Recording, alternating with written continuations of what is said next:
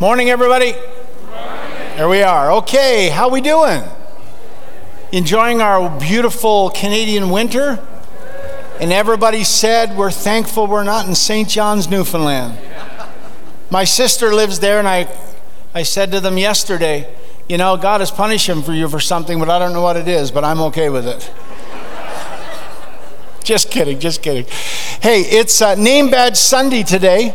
And this is one of the best Sundays of the year. Actually, we do it quite often, thankfully, because some of us are getting older and starting to lose our memories. So we kind of get everybody to wear a name badge. And so this is a great morning. You know that person that you've been meeting for the last 3 weeks? And you say to your spouse when you get home, you know, I cannot remember their name. This is a great time to go up and talk to them. So why don't you stand with me? And why don't you take a minute, 2 minutes. We'll take 2 minutes. It's 10:32. We'll take 2 minutes. And go around and meet some people you don't know and some people you do know but you don't know their name. And this is, so just go ahead and have fun.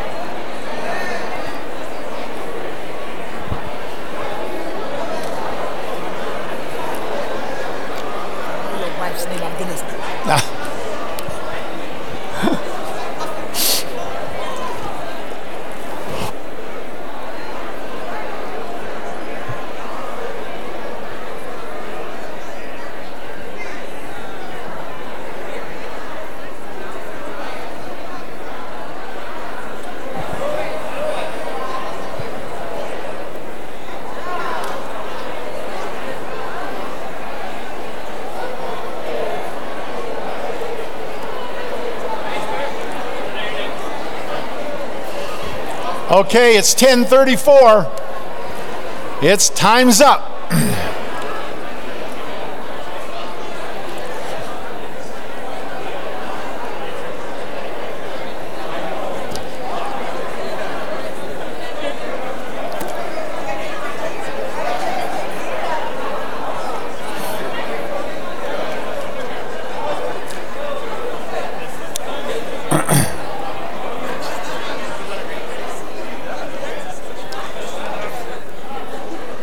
Wow, you get you guys wound up, and I can't get you unwound.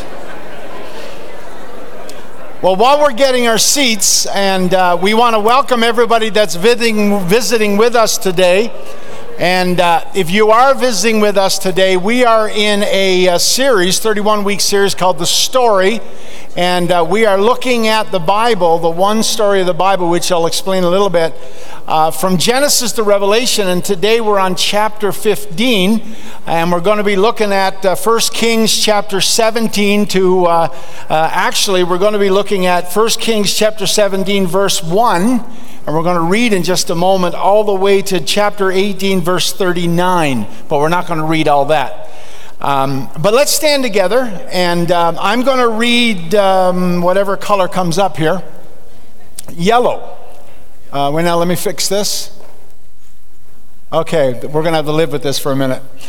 So I'm reading yellow, you're reading white. This is what it said. Now Elisha the Tishbite from Tishbe in Gilead said to Ahab, that's the king, as the Lord lives, the God of Israel, as the Lord, the God of Israel lives, whom I serve, there will be neither dew nor rain in the next few years except at my word. And then the word of the Lord came to Elijah, leave here, turn eastward and hide in the Kerith Ravine, or Cherith Ravine, whichever one you want to pronounce it, east of the Jordan, and you will drink from the brook, and I have directed the ravens to supply you with food there.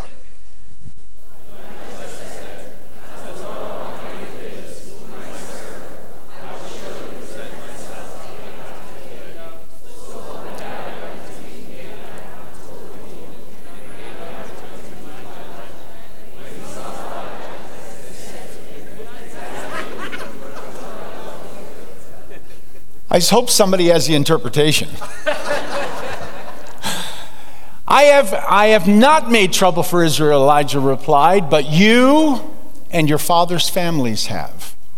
You have abandoned the Lord's command and have followed after the Baals or the Baals, whichever way you pronounce it. Now summon the people from all over Israel to meet me on Mount Carmel, and bring the 450 prophets of Baal and the 400 prophets of Asherah who eat at Jezebel's table.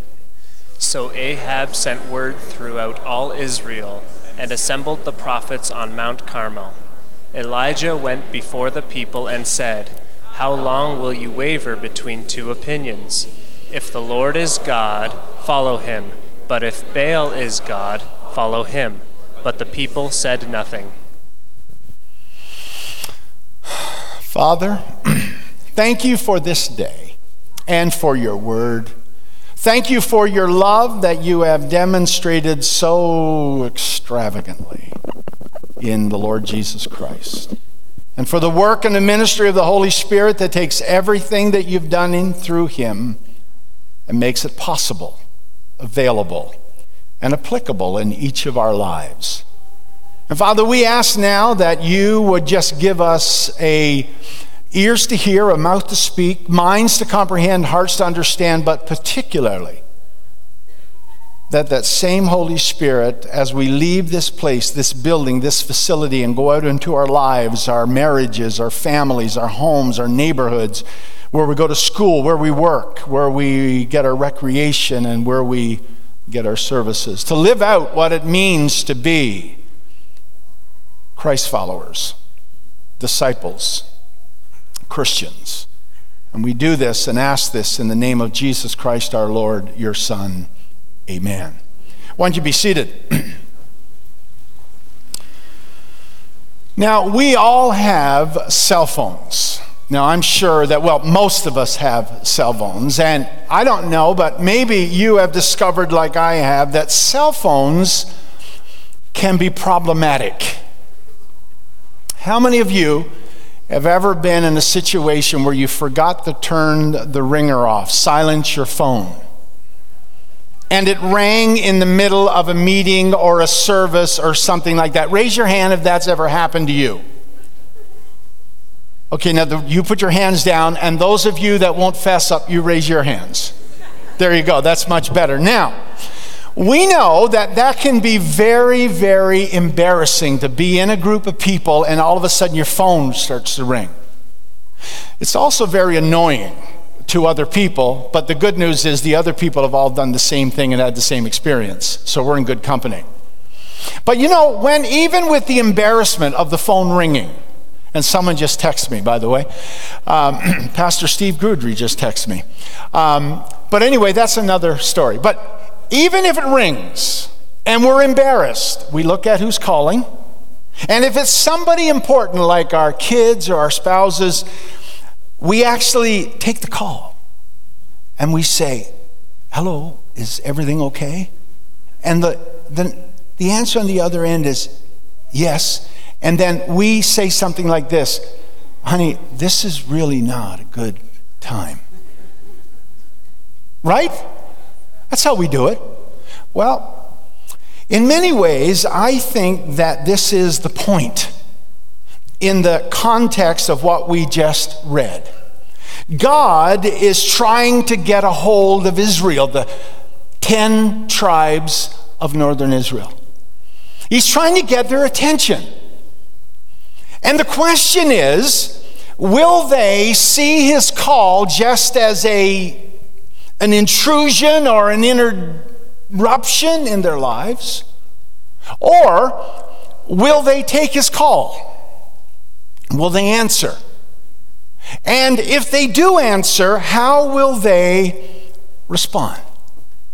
Now, last Sunday morning, we talked about the beginning of the 530 years of the division of the northern tribes and the southern tribes of Israel and how that happened, and the rationale whereby God caused this division in the family, Jacob or Israel's family nation.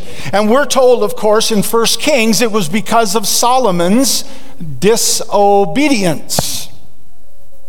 Because he worshipped the gods of he worshipped the Ashtaroth and Chemosh and Moloch, and have not walked in the ways of the Lord as his father David did. And what we see here is that we find in our text this situation now has become full-blown. And we see it as the continuation and the fallout of Solomon's sin.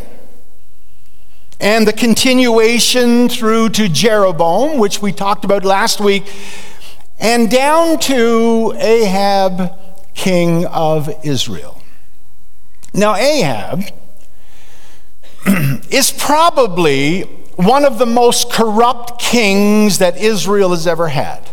Matter of fact, he may be, in fact, the Bible tells us that he may be the absolute most corrupt king that Israel has ever had. Now, Ahab's partner in crime is the notorious Queen Jezebel. Now, together, Queen Jezebel and King Ahab are probably one of the most infamous couples in history and in the Bible. To put it mildly, Queen Jezebel is the Cruella de Vil of the Bible. Anybody not know who Cruella de Vil is? She's the bad woman on 101 Dalmatians. And she is considered one of, if not the most evil woman in the Bible. Matter of fact, so much so that she actually is mentioned in the book of Revelation. Her reputation precedes and follows her. And she is one of those people in the Bible that we love to hate. Now, King Ahab, of course, is directly responsible for the nation of Israel going after other gods and worshiping the gods of their worshiping Baal. But Queen Jezebel is indirectly responsible for this as well. And that brings us then to God's messengers, the prophets. Now, there are a number of prophets that God used to call to himself the Israel's family nation. To the 10 northern tribes, he used people like Amos and Micah and Isaiah and Hosea and a host of others. But let me give you a little sample of how these prophets spoke to the nation of Israel, the 10 tribes. Hosea, it says in chapter 4, verses 1 and 2, "Hear the word of the Lord, you Israelites, because the Lord has a charge to bring against you who live in the land. There is no faithfulness, no love, no acknowledgement of God in the land. There is only cursing, lying, and murder, stealing, and adultery, and they break all bounds, and bloodshed follows bloodshed." And then he says a little bit further in Hosea chapter 14, he says, "Return, Israel, to the Lord your God. Your sins have been your downfall." Now, another one of these prophets that God has used to call the nation of Israel back to himself is none other than the star of our show today, and that is the prophet Elijah. Now, the prophet Elijah is considered to be the prophet who represents the Word of God. His name actually means "My God is Jehovah," or Yahweh is God. But there's also this. We have been talking about the story and how that the Bible is not just hundreds of stories that are unrelated, but rather it is one continuous story that begins in Genesis and works its way all the way to Revelation. And here, with Elijah, we have an opportunity to see the continuity between the Old Testament and the New Testament. A window, so to speak, that helps us to see how the two fit together. Now, we see that in the prophet Elijah. Elijah the prophet is the forerunner to the prophet Elisha. Now, just as indeed John the Baptist was the forerunner to Jesus Christ, in other words, he came before him and announced his way, Elijah is the forerunner to Elisha. Matter of fact, Jesus in Matthew chapter 17, verses 9 to 13 actually said this. And John the Baptist actually said of Jesus that he must become greater and that I must decrease. Well, the same is true of Elijah and Elisha. While Elijah is considered to be the prophet of the Word of God, Elisha is considered to be the prophet of resurrection. Twice as much space in the Bible is given to the prophet Elijah. And the reason for that is that Elisha has twice as much of God's Spirit on him as did Elijah. It's called the double portion if you're reading it in the Old Testament. And there's also this, that all of Elisha's miracles are resurrection miracles. The healing of the water, the widow's oil, the raising of the Shunammite woman, the healing of the stew, the healing of the Naaman's leprosy, the floating axe head are all pictures and illustrations and miracles of resurrection. He is the prophet of resurrection. So just sort of a little bit of Bible knowledge to tuck in the back of the filing cabinet of your mind for the time being. But back to our text. And back to Elijah. Elijah has the dubious distinction of being called by God to bring the nation of Israel back to him and to confront Ahab, Jezebel, and Israel. And this is the big picture. This is the greater context. Now, the other thing that we need to know is that at the end of the day, God does not have to work with all 12 tribes to accomplish his upper story, his main plan, his purpose. He just needs to work with he just needs to keep his word to Abraham and to David. And he can do that in a way that he needs to, because he needs to use that to bring about the Messiah. So that explains why God allowed the 10 tribes to separate from the 2, Judah and Benjamin. Because God only needs to preserve Judah because it's out of Judah that God's covenant promise, Jesus Christ the Messiah, is going to come. Judah.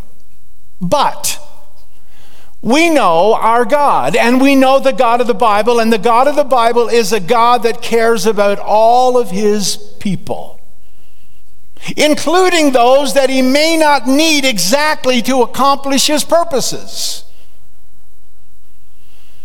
So God gives the 10 tribes of Israel 208 years to change their mind. And he sends the prophet Elijah and other prophets to help them change their minds. And this is what's going on in our text. This is the storyline. The storyline is that God is calling his people back to himself. Now, I want us to back up for a little bit, and the first time that God calls a people to himself is through the person of Abraham. And we're told about that in Genesis chapter 12, that God chose Abraham and said to Abraham, I'm going to make you a great nation. We fast forward through the time of the people of Israel in Egypt in bondage, and they are coming out of bondage, and they're at Mount Sinai, and at Mount Sinai God calls the nation, Jacob, Israel's family nation, to himself.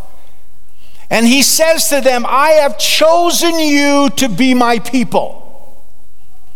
But between Sinai and Mount Carmel, they have strayed. And what God is doing on Mount Carmel is simply this. He is drawing this people back to himself through the prophet Elijah. And this is the upper story. This is the main event. This is the big picture. This is the larger context. Now, not every story in the Old Testament is just to teach morals. I mean, we in Sunday school, I went to Sunday school, some of you probably went to Sunday school, and this was one of our favorite stories.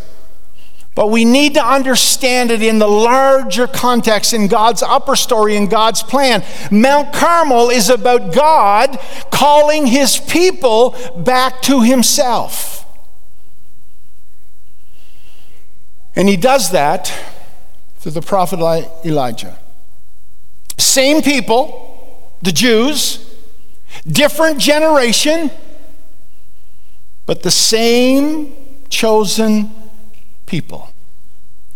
And against this background, the fire that we're going to talk about in a minute, and the pyrotechnics and the drama of Mount Carmel, is God's way of trying to get their attention and our attention, to call them back to himself. 1 Kings chapter 18, verses 23 to 39, which is the extension of the text that we read a moment ago, is one of the greatest Bible stories we've ever read. It is also the account of one of the greatest confrontations and showdowns in the Bible and in human history. Now, let me give you the Coles Notes of what's happening. Elijah has said to Ahab, now, we want you to gather in all your prophets, 450 prophets of Baal and 400 prophets of Asherah, and we want you to meet us on Mount Carmel, and there's going to be a showdown. Ahab sends out the word, everybody shows up, 850 prophets of Baal, the people of God are there, and they're looking on, and Elijah is there by himself. Maybe a few people with him. And Elijah puts out the wager. He says, now here's what you're going to do. We're going to build 2 altars. We're going to take 2 bulls. We're going to put some wood on the altars. We're going to kill the bulls, and you're going to call down your God, and I'm going to call down my God, and whoever answers by fire, that God is God. And so the prophets of Baal, the 850 prophets of Baal and Asherah, they go to work. They sacrifice their bull, they put it on the wood on their altar, and they start to call on God, but nobody's home. And Elijah, so they do this from morning to noon, and nobody's home, nobody's answering. And Elijah says, hey, maybe you need to yell louder, maybe they're asleep. Or maybe, and I love this, I love the way, now the ESV cleans this up a bit, but the King James really does a beautiful thing on this. Elijah says, maybe your God is off relieving himself. I'll leave that with you, there's so much to say. And then Elijah says, you need to do more. And they start to cut themselves. And blood is going everywhere. But no action. God's on another call. And that subdues, and the Bible tells us this. Then Elijah says to his servants, here's what I want you to do. Put up 12 stones to represent the 12 tribes of Israel. Get some wood, cut up the bull, put it on there. And now what I want you to do is I want you to get 6 pots of water. I want you to pour it on. They build a trench, they dig a trench around the sides of it to sort of accumulate the water, and they drench the sacrifice with water, and Elijah says, do it again, and they do the same thing again, and you know, trying to light wet wood is a bit of a problem. And he says, do it a third time, and they do it a third time, and they pour the water on the sacrifice. And then it says that at the time of sacrifice, the prophet Elijah stepped forward and he prays. Now, I want to pause for a moment. Push the pause button. Now, we cannot talk about Elijah without mentioning the text in the book of James in the New Testament that talks about Elijah in the context of prayer. Now, it may seem to you like it's a bit of a sidebar or a sidestep, but it's actually a significant part of the text and the story. Because let's not kid ourselves. We all know the secret to Elijah's power and victory is not in himself.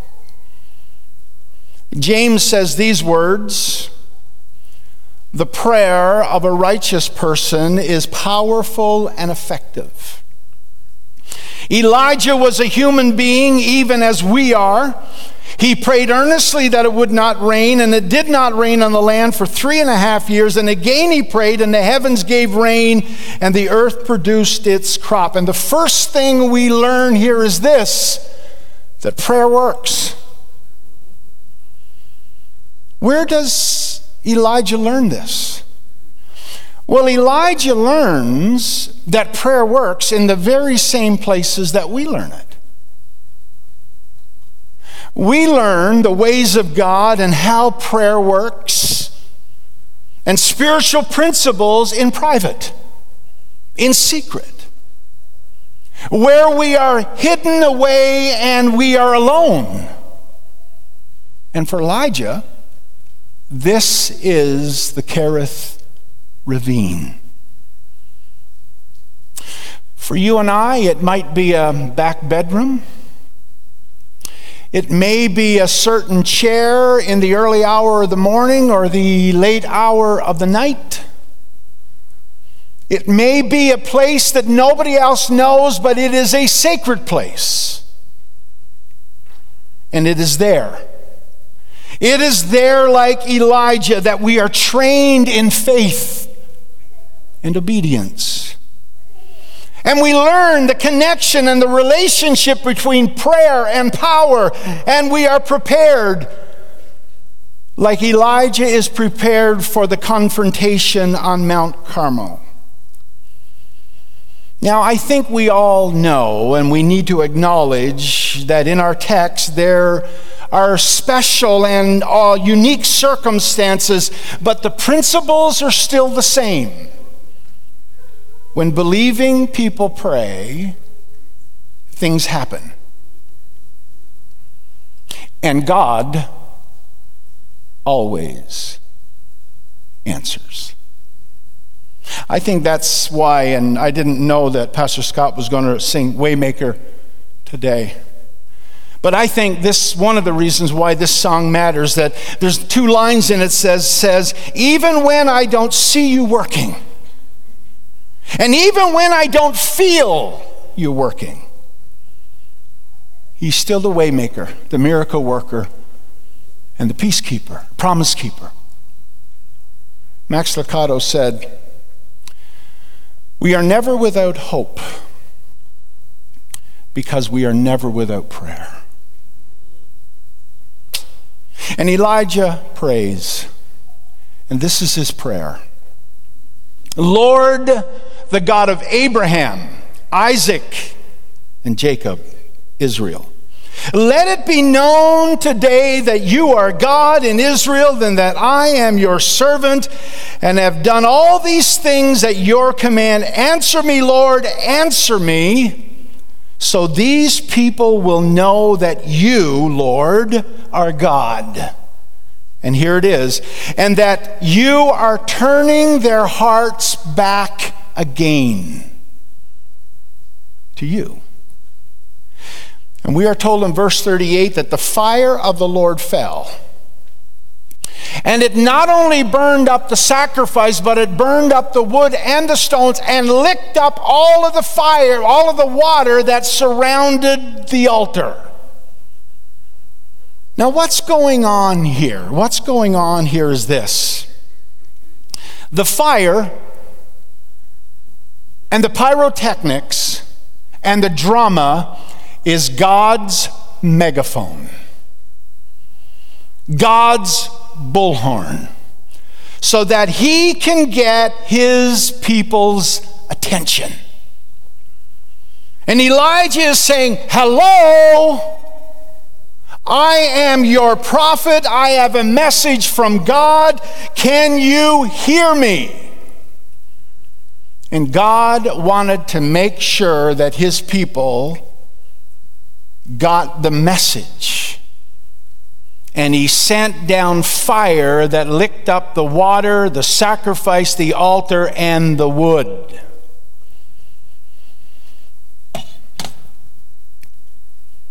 God is trying to get a hold of Israel. At the very beginning, Elijah asked the questions, how long, to the people of God, how long will you waver between two opinions? And we're told that when all the people saw this, the fire, the pyrotechnics, the drama, mission was accomplished. And they fell flat on their faces and they cried out, God the Lord, he is God. And God's people came home, came back to him.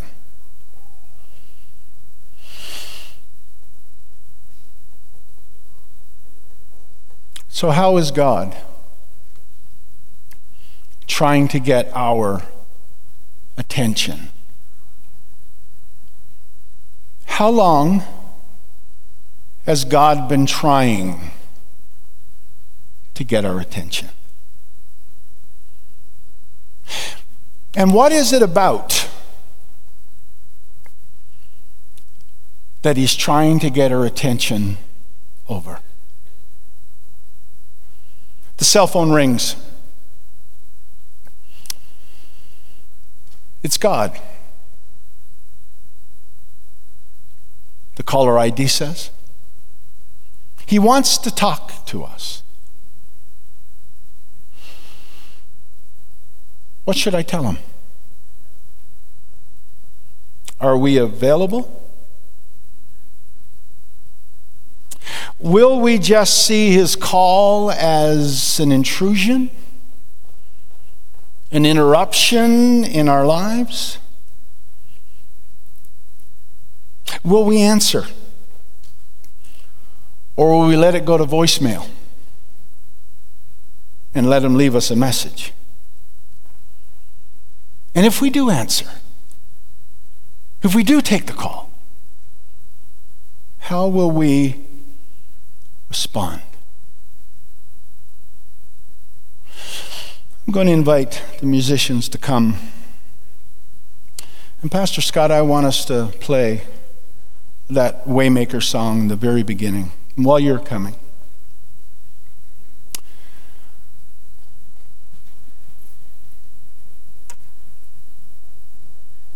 for some of us, maybe God's call to us is for salvation.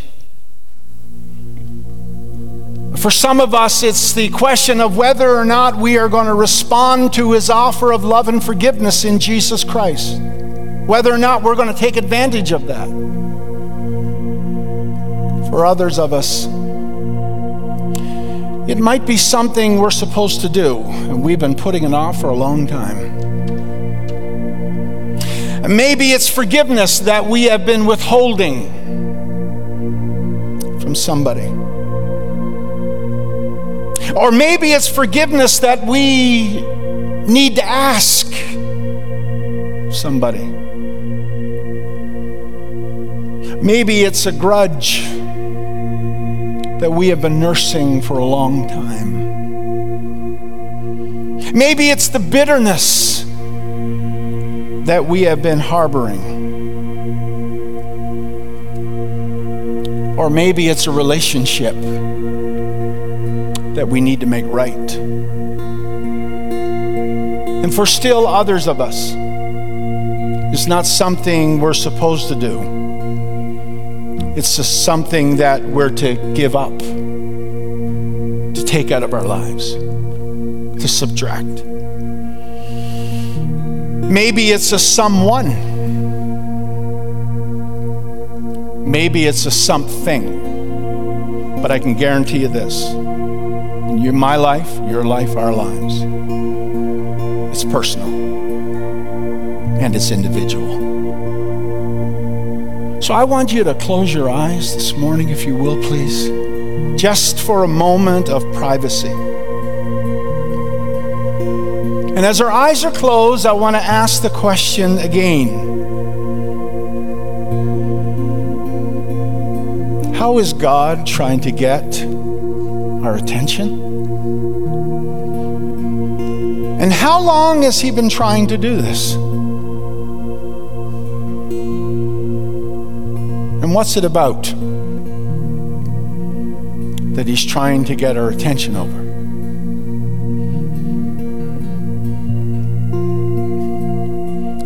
Father, you know our lives. You know my life. You know Ruth's life.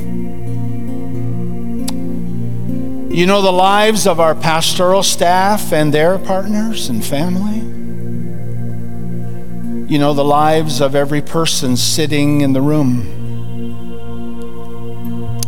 You know the lives of every person that is watching online today. You know every one of us. And Father, you love us. I love what was said in the message in tongues, that you love us, but you love us too much to leave us the way we are.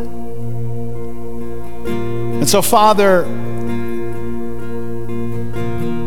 you want to call us today. Matter of fact, don't want to. You are calling us today to yourself.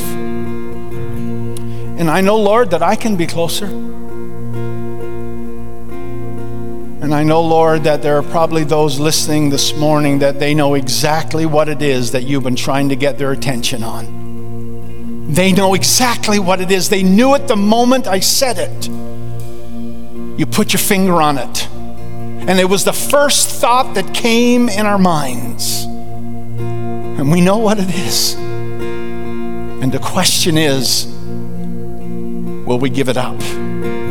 Will we surrender it? Will we come back to you and respond to you and accept your call and say, yes, Lord, it's going to be hard and it's going to be embarrassing and it may involve repentance,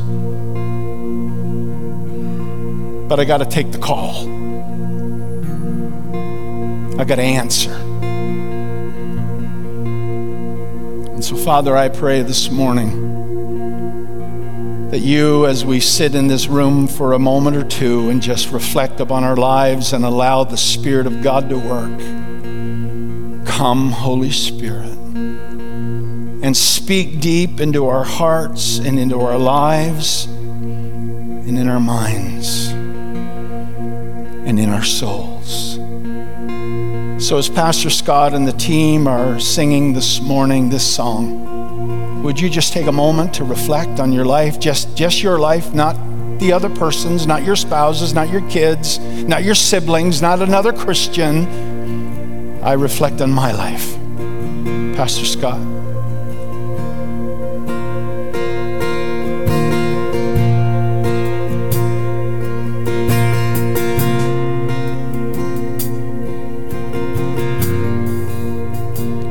You are here, moving in our midst. I worship you. I worship you.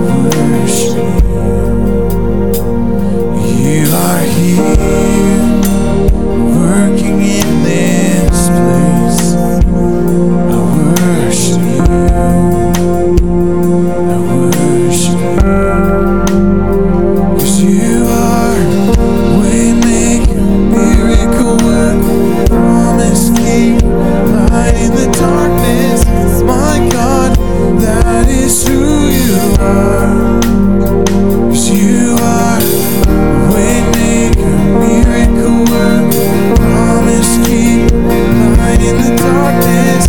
My God, that is who you are. We've had a moment to reflect. I'm going to ask you to do something courageous now. I believe the Spirit of God is speaking. And we know who we are. And we know what it is that He's calling us to do. Something that we're supposed to do. Or something that we need to undo. Doesn't matter what it is. It's personal to us. And all over the room, balcony, the main floor. If you hear the call of God today and God is trying to get your attention, would you have the courage to stand to your feet and to acknowledge it?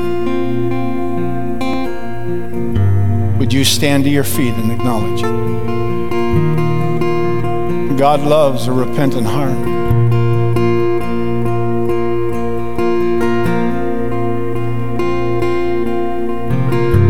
Going to wait a moment. I know it takes some courage to get up. But you know, right? You knew the moment I said it. That thought came in your mind.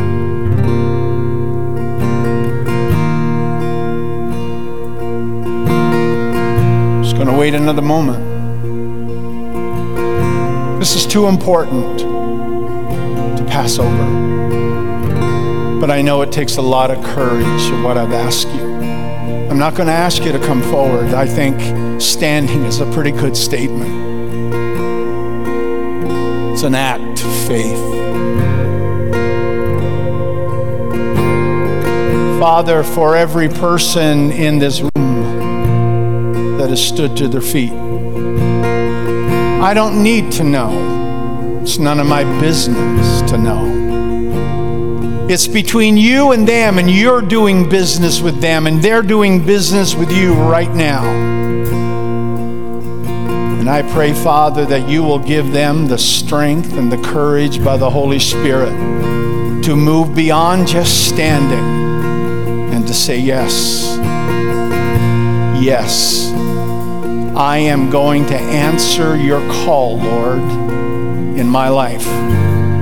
And with your help and with your grace, I'm going to step toward that direction, whatever that means for the people standing. So, Father, I just now ask you in the name of Jesus that you will give them grace that goes beyond the moment in this service and beyond this Sunday morning, that it goes beyond today. And as they make the first step, they'll keep moving in the direction that you are calling their attention toward. Father, for those that are watching online, that they may be standing as well. Lord, distance is not a problem for you, whether it's a living room or a dorm room or it's an office. Lord, doesn't matter. You're there as much as you are here. We ask in Jesus' name, Holy Spirit, do your work. Do your work, Lord. You are drawing your people in these days to yourself. You got plans. You got a purpose. You got intent. You got diligence, and you are calling your people to yourself. And I thank you today that I'm in that number, Lord. I'm in that number.